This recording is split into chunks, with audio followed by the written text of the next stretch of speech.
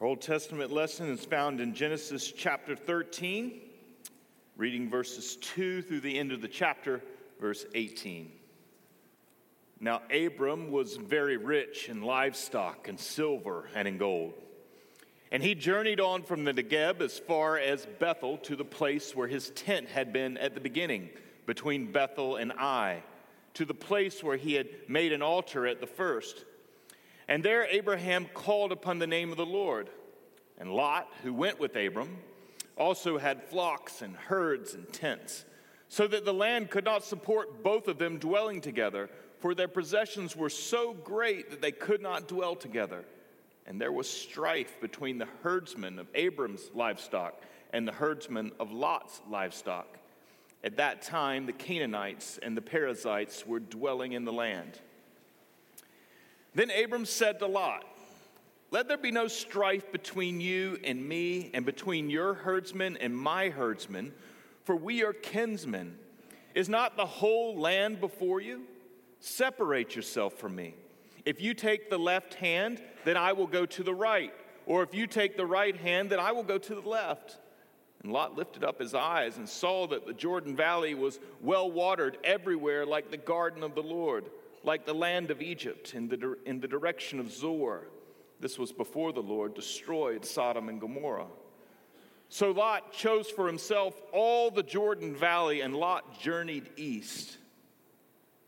Thus they separated from each other. Abram settled in the land of Canaan, while Lot settled among the cities of the valley and moved his tent as far as Sodom. Now the men of Sodom were wicked, great sinners against the Lord.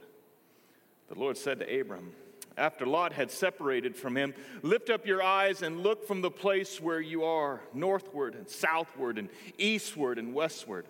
For all the land that you see I will give to you and to your offspring forever.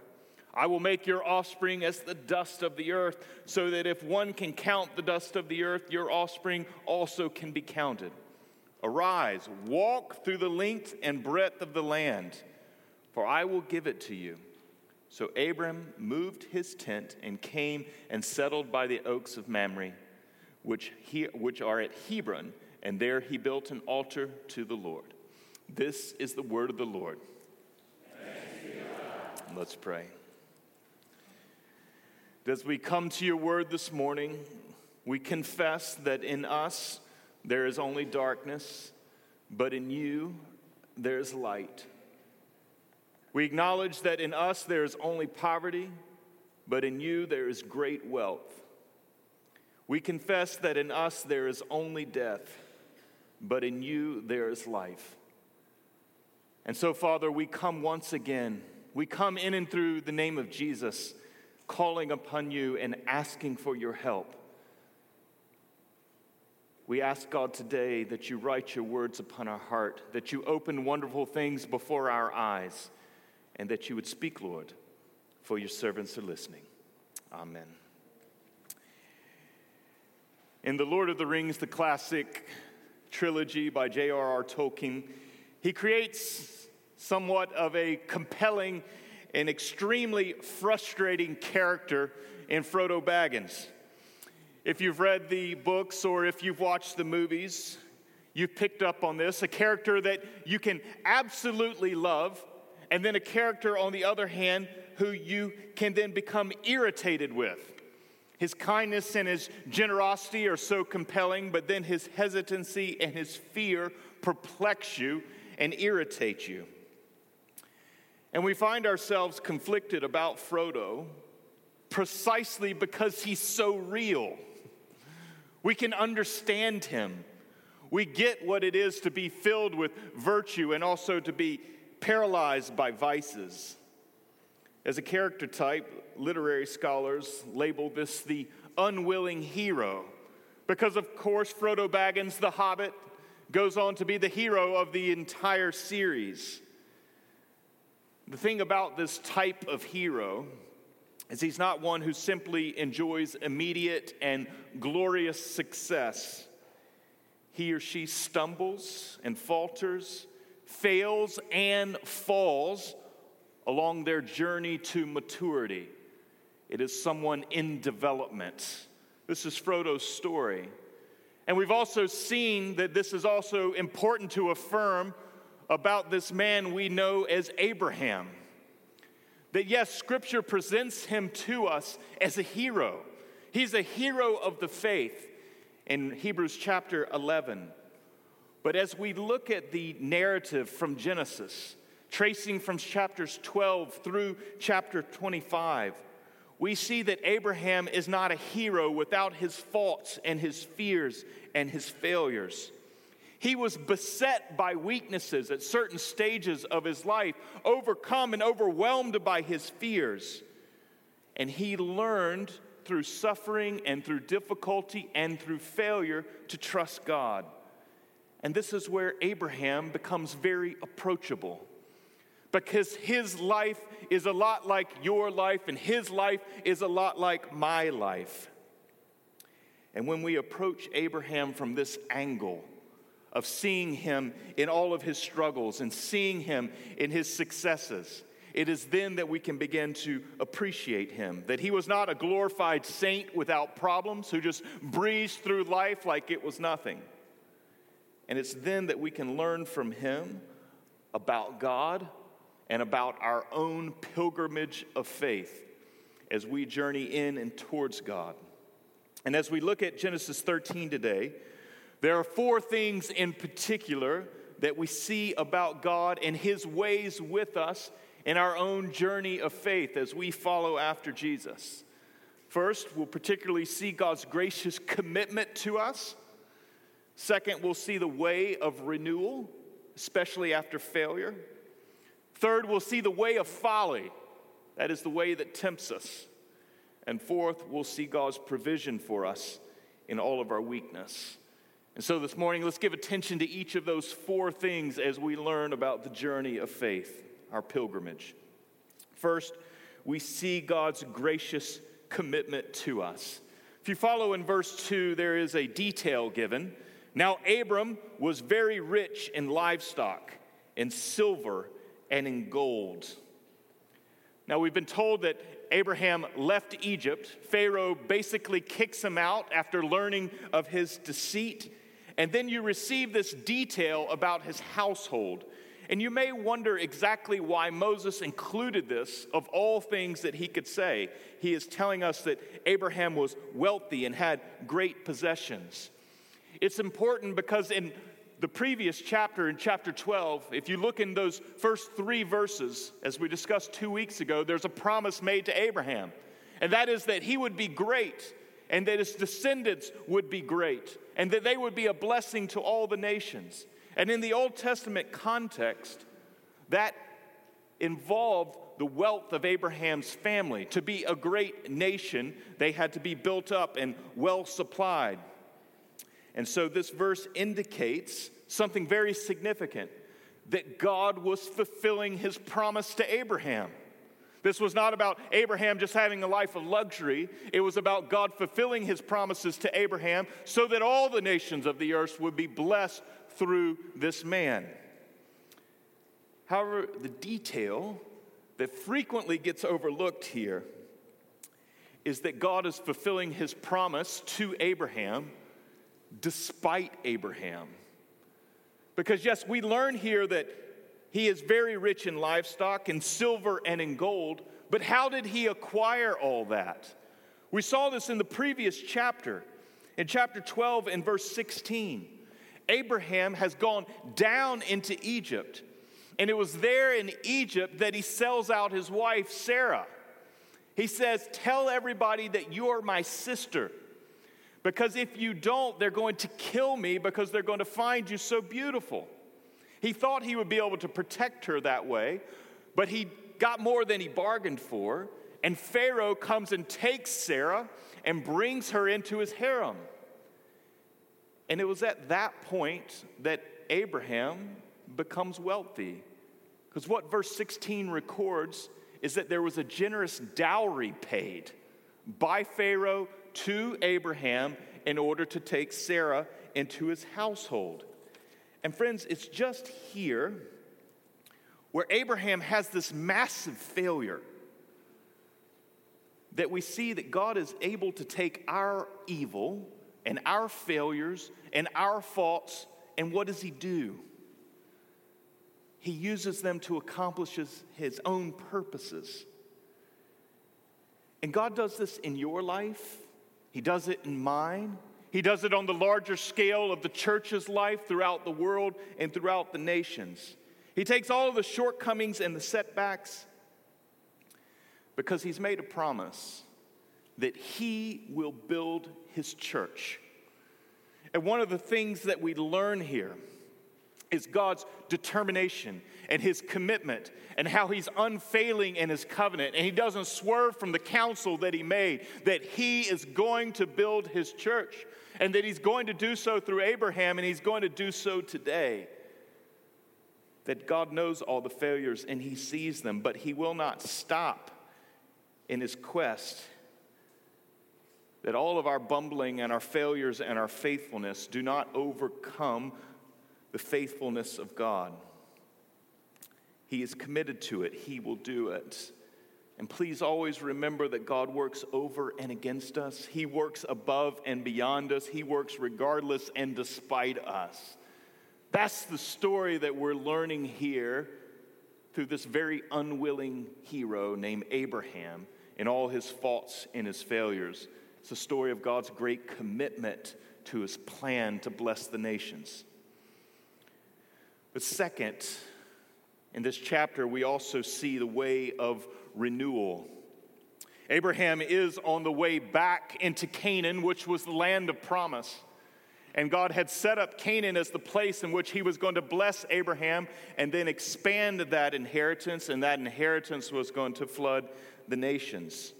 And so in verse 3, and he, Abraham, journeyed on from the Negeb as far as Bethel, to the place where his tent had been at the beginning, between Bethel and Ai, to the place where he had made an altar at the first. And there Abram called upon the name of the Lord. It's important to note that he travels back into the heart of Canaan where he had formerly lived. But this isn't just a simple explanation of his geographical whereabouts. There's also far more happening in these verses. Abraham returns to Canaan, and as he does so, he returns to his faith. Remember that he had retreated down into Egypt to seek refuge there because of fear. God had promised to bless him in the place of promise, but there was a famine, and he left. And he didn't just leave for a long weekend. No, he left to sojourn there, to live, to dwell there in Egypt. And when Abraham did so, he didn't just change addresses, he left his faith behind him. He had forsaken God's promise. And we also see nothing mentioned in that section of chapter 12 about Abram building an altar and calling on the name of God. It is a silent critique of his spiritual condition as he went down into Egypt. He was retreating from God. But here suddenly, Abraham returns. He returns to the very site earlier where he had received these promises and he had offered his praise to God, building an altar and giving thanks to him, setting apart that land as God's possession, that these promises are true and that I'll build my life on them. And here he comes fresh out of all of his failures. He returns to Canaan and returns to that former faith, renewing himself in front of God, believing that God is going to make good on his promise. As he returns, he has come to his senses and he calls on God. He doesn't call on God out of his arrogance and his pride, but he calls on God out of poverty and out of need. Abram was only back in the land of Canaan, and you have to imagine that that journey back was a hard one because he only left Egypt because Pharaoh dismissed him for all of his foolishness. But he arrives back humbled. And friends, this is what is important for us to learn from Abraham. After all of his failures and all of his fear, God renews his relationship with him. It's quite remarkable, really. Abraham calls on God and he's received by God. You see how bad he has made a mess of things in the second half of chapter 12, where fear induces him to go down into Egypt, and then he forsakes his wife because he's scared once again. He's not believing that God is going to provide a seed for him, and he's also not believing that God's going to bless him in the land, the two promises that God had made to him. And so he completely collapses. But here, he calls on God in the great hope of renewal. And it's here that we learn of the gracious God and the way and the path of renewal. And what we need to affirm today is no matter what Egypt we have wandered down into, wherever our fears have left us, when we decline from the promises of God, and when our faith collapses, and that our life turns into folly and to further bad decisions, wherever that particular place is for you, that you are never beyond the reach of God. That God rescued Abraham from Egypt, and he brings him back and renews him, and Abraham, humbled, calls upon God, and that God can pull you out. Abraham, no doubt, had to feel hopeless and lost, that this God would never have anything else to do with him. But he returned to that altar. And God invites you to that altar today as well. You don't have an altar as Abraham did, because we have a hill where there was a cross, and you have Jesus, the one who sits at God's right hand. He is your altar. It is in and through him that you come to God. And because he is the one who was without sin and yet died in your place, he can be your righteous advocate. And when you come to God today and you call on him through Jesus. And God sees not all your sins and your failures and your fears and all the ways that you've messed it up. But what does he see? The righteous advocate pleading on your behalf, interceding for you. And so we don't try to clean ourselves up. We don't try to undo the past because we can't. But we come to the Father through the Son, who stands perfectly there on our behalf, interceding for us. And so we call on him. We call on him in our need. We call on him in our poverty. We call on him in all of our failure. And we look to him and him alone. That's the way and the path of renewal that we learn from Abraham. And third, in this pilgrimage, we also see the way of folly.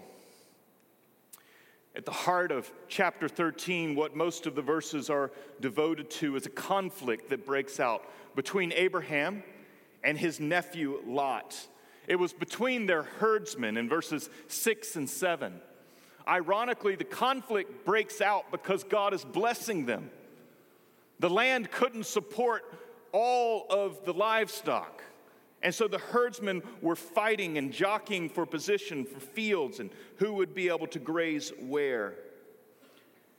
So Abraham takes the initiative and he makes Lot an offer to separate. The scene, from what we know of the geography, is somewhere outside of Bethel, between Bethel and Ai, and set a significant elevation in this area. And so what's described for us is Abraham saying, take the right or to the left. You can imagine that the right is going down to the south and the left is going to the north. And they're looking over this tremendous horizon, a beautiful vista that we know exists. And he says, go one of these two ways. And in front of them is all the land of the promise. What unfolds in Lot's decision displays his folly, and it does so in two ways. Lot makes a choice, but first, as the nephew, in ancient Near Eastern culture, Lot was to defer to his esteemed uncle. He was basically an adopted father. He had taken Lot into his tuition and care, brought him along with him, provided for him. Lot's blessing was only a result of Abraham's blessing of him. And so he was to defer. This would have been the cultural norm.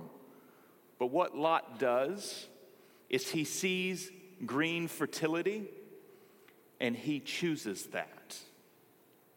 He is seeking to advantage himself and to take advantage of Abraham. This was his first failure. But his second failure is that Lot didn't just look to the right or to the left. He actually looked somewhat in the direction of what we know the Jordan Valley is to the southeast. He veers in a certain way. And he veers and he looks outside of the land of promise.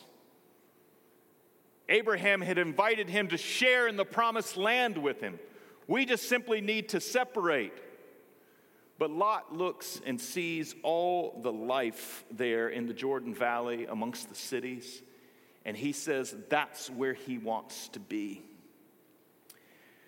The passage then reveals to us something further in verse 11, that Lot journeyed east.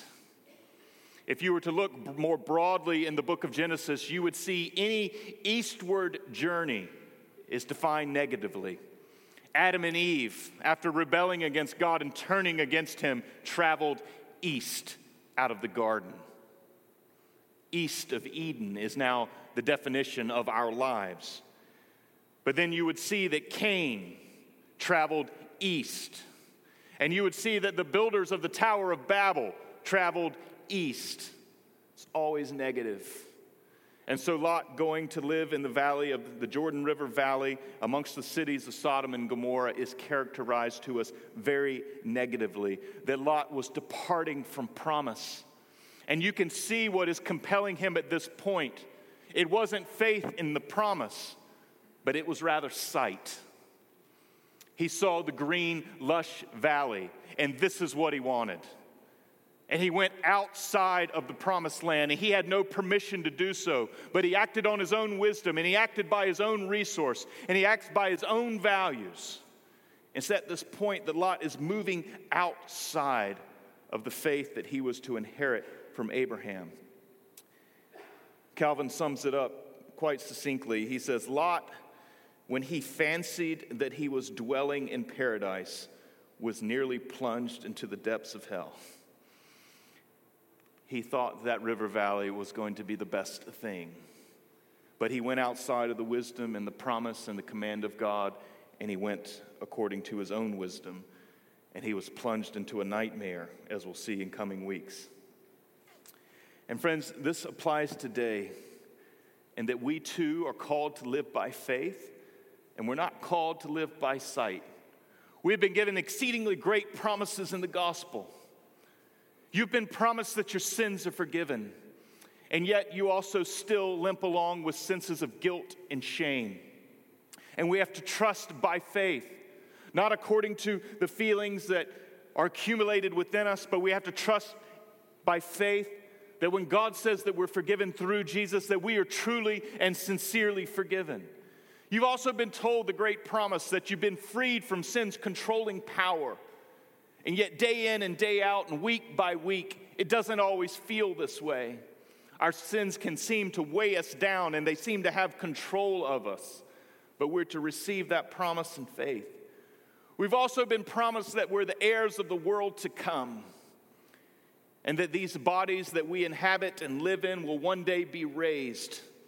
And yet there's one universal reality that we're very accustomed to, that death is undefeated. Death is undefeated in our experience, but by faith we are to know that it is not undefeated for all, save one, that it has been defeated once. And we're to trust that because it was defeated once, it will be trampled down and finally destroyed once and for all. That's the promise out front. And yet in the middle of our lives and all the mundaneness and all the challenges, we can look at all of that promise and we can doubt. And we can grow uncertain. We can think to ourselves, is God really going to make good on all this? Is all of this really worth it? Because we've also heard a promise that when we are raised, we'll live in a world where all things are right, where everything's made new, where there's no injustice and war and violence. There's no senseless and capricious violence.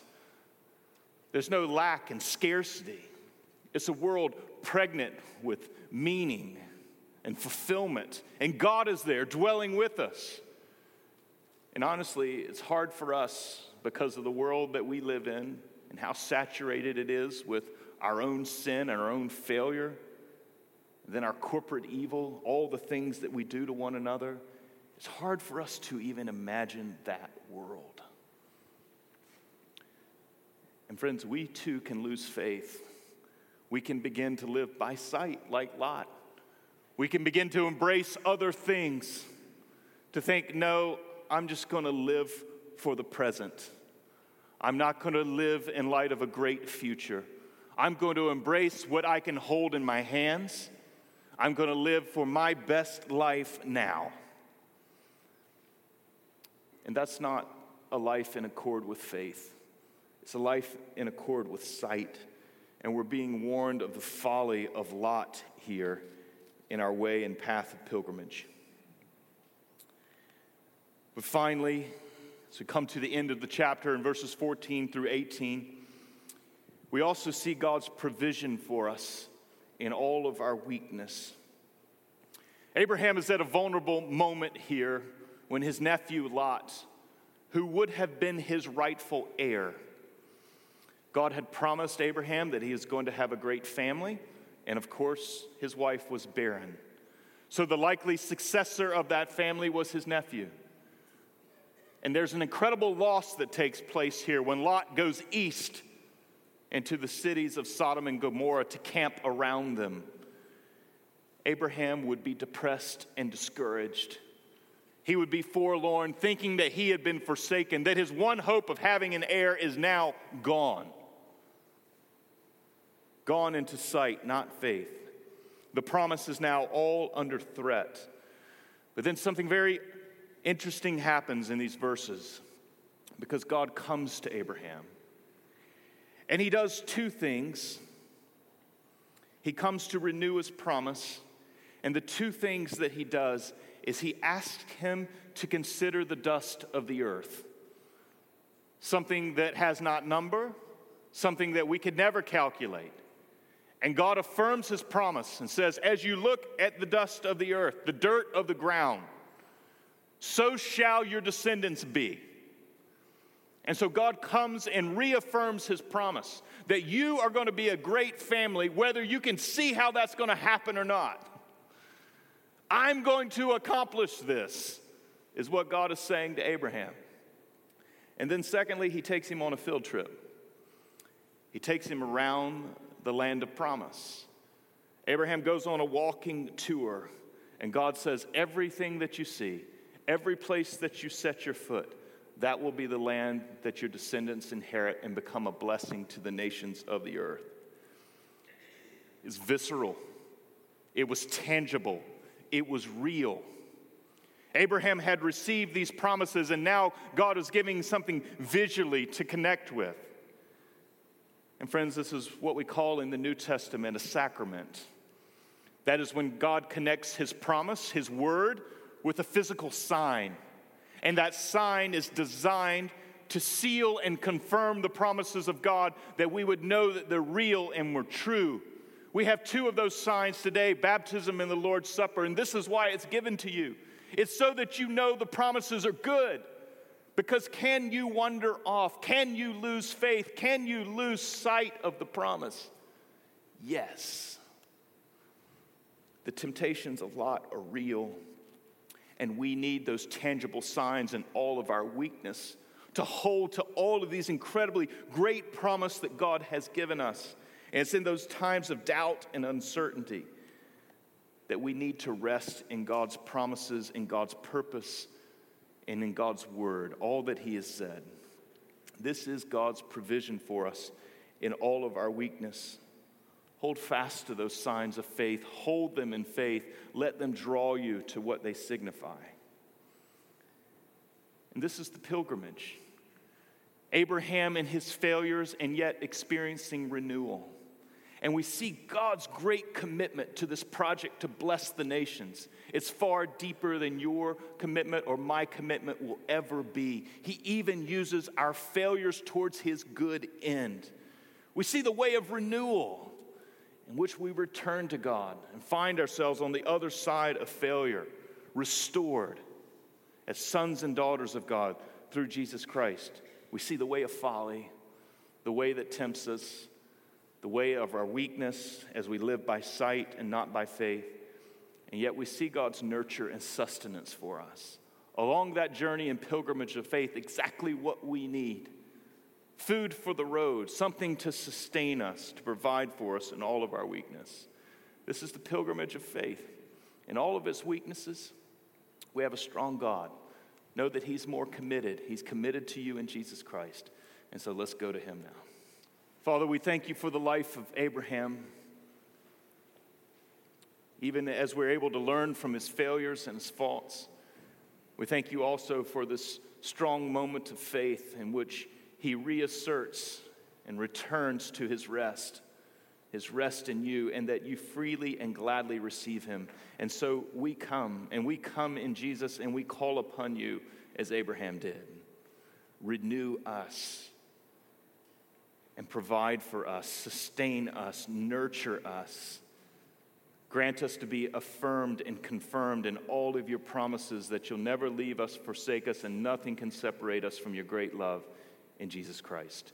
Help us, God. We pray in Jesus' name. Amen.